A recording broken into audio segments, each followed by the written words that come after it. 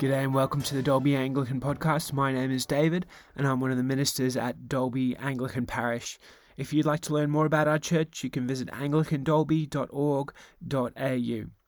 This week's sermon is entitled Into Freedom, the Ten Commandments, and it focuses on Exodus chapter 20, verses 1 to 20, which says, "And God spoke all these words, I am the Lord your God, who brought you out of Egypt, out of the land of slavery. You shall have no other gods before me. You shall not make for yourself an idol in the form of anything in heaven above, or on the earth beneath, or in the waters below. You shall not bow down to them or worship them, for I, the Lord your God, am a jealous God, punishing the children for the sin of the fathers to the third and fourth generation of those who hate me, but showing love to 1,000 generations of those who love me and keep my commandments. You shall not misuse the name of the Lord your God, for the Lord will not hold anyone guiltless who misuses his name. Remember the Sabbath day by keeping it holy. 6 days you shall labor and do all your work, but the seventh day is a Sabbath to the Lord your God. On it you shall not do any work, neither you nor your son or daughter, nor your manservant or maidservant, nor your animals, nor the alien within your gates. For in 6 days the Lord made the heavens and the earth, the sea and all that is in it. But he rested on the seventh day. Therefore the Lord blessed the Sabbath day and made it holy. Honor your father and your mother, so that you may live long in the land the Lord your God is giving you.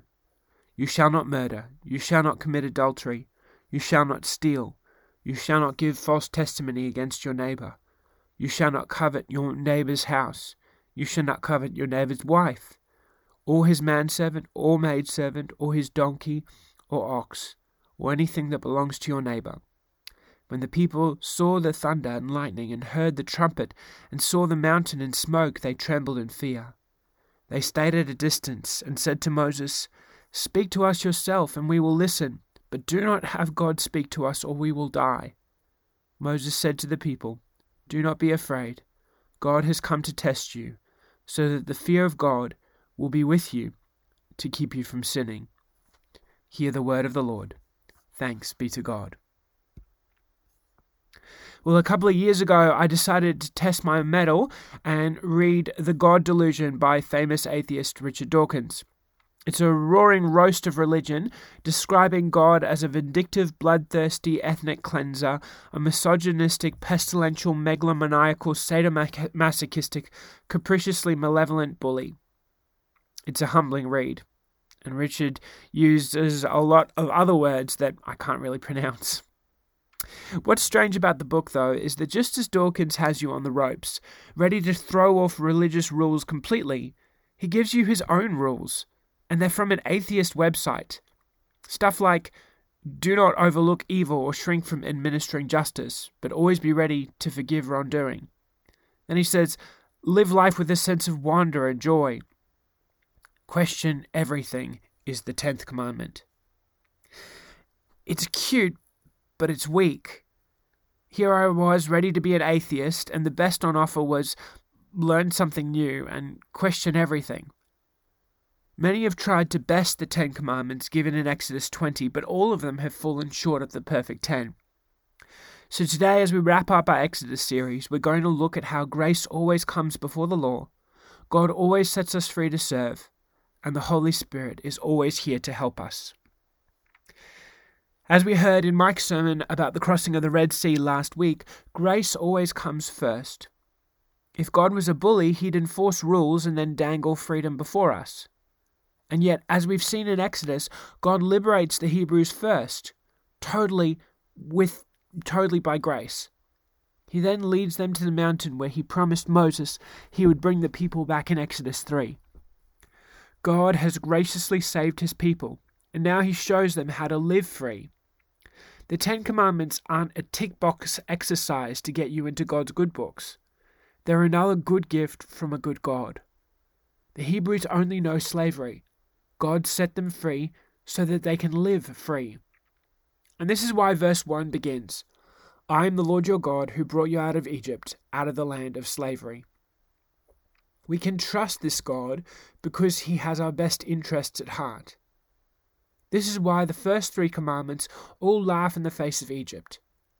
In Egypt, Pharaoh demanded worship and enslaved people. Here we see that nothing deserves our worship except the God who truly cares for us. Next, the Lord says, "You shall not make for yourself an idol in the form of anything in heaven above, or on the earth beneath, or in the waters below." Egypt was run by idols. But here we see the God of the universe isn't a statue. He's a person who meets us, hears us, loves us. And because God is a person, his name is precious.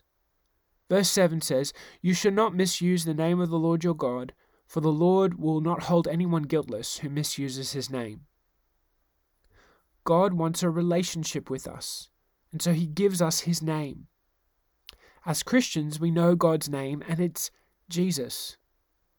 His name isn't a swear word, and every time we claim Jesus' name, then act out of step with his character, we bring him down. The God who frees us calls us to live in light of his grace, lifting up his name before others. And this is where the 4th commandment is so extraordinary.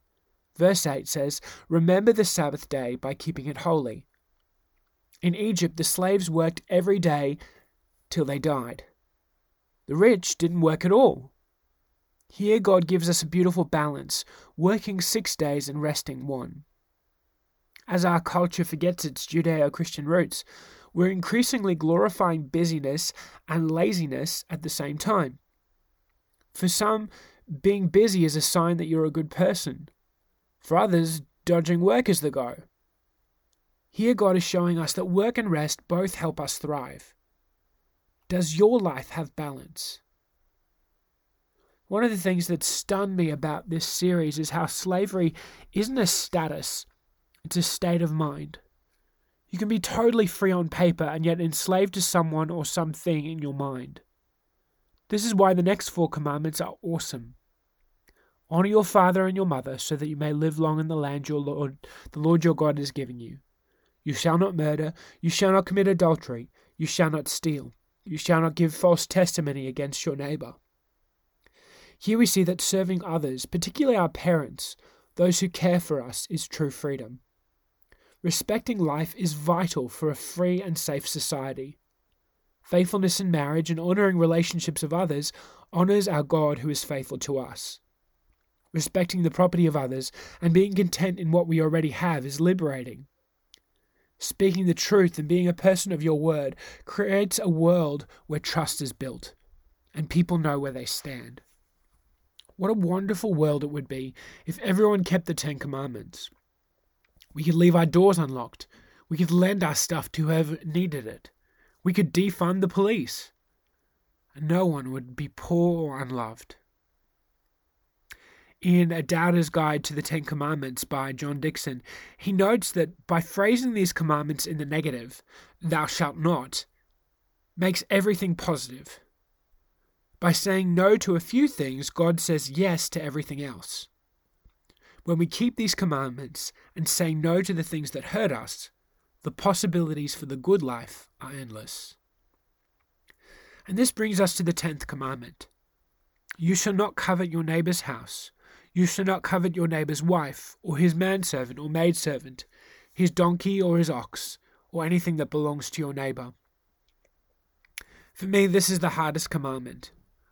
God isn't trying to control our thoughts. Instead, God doesn't want us to be consumed by lust for things others have.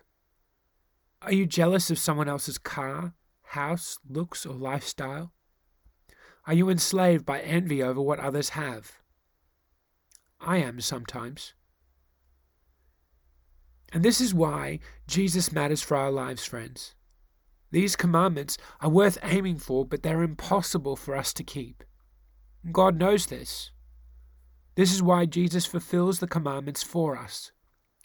Jesus was tempted in every way we are, and yet he never sinned. Jesus kept God's laws perfectly in his life, and he dies for us in our imperfection. His right standing before God is passed on to us. What's more, he sends the Holy Spirit to help us live for God. Romans 2 tells us that God has sent his Holy Spirit to write the law on our hearts. When we ask the Holy Spirit to come into our hearts, he becomes our helper, not just working as a Jiminy Cricket conscience, telling us not to do bad things, but rather drawing us deeper into the heart of God so that we have no time for sin because we're too in love with Jesus and too busy serving others.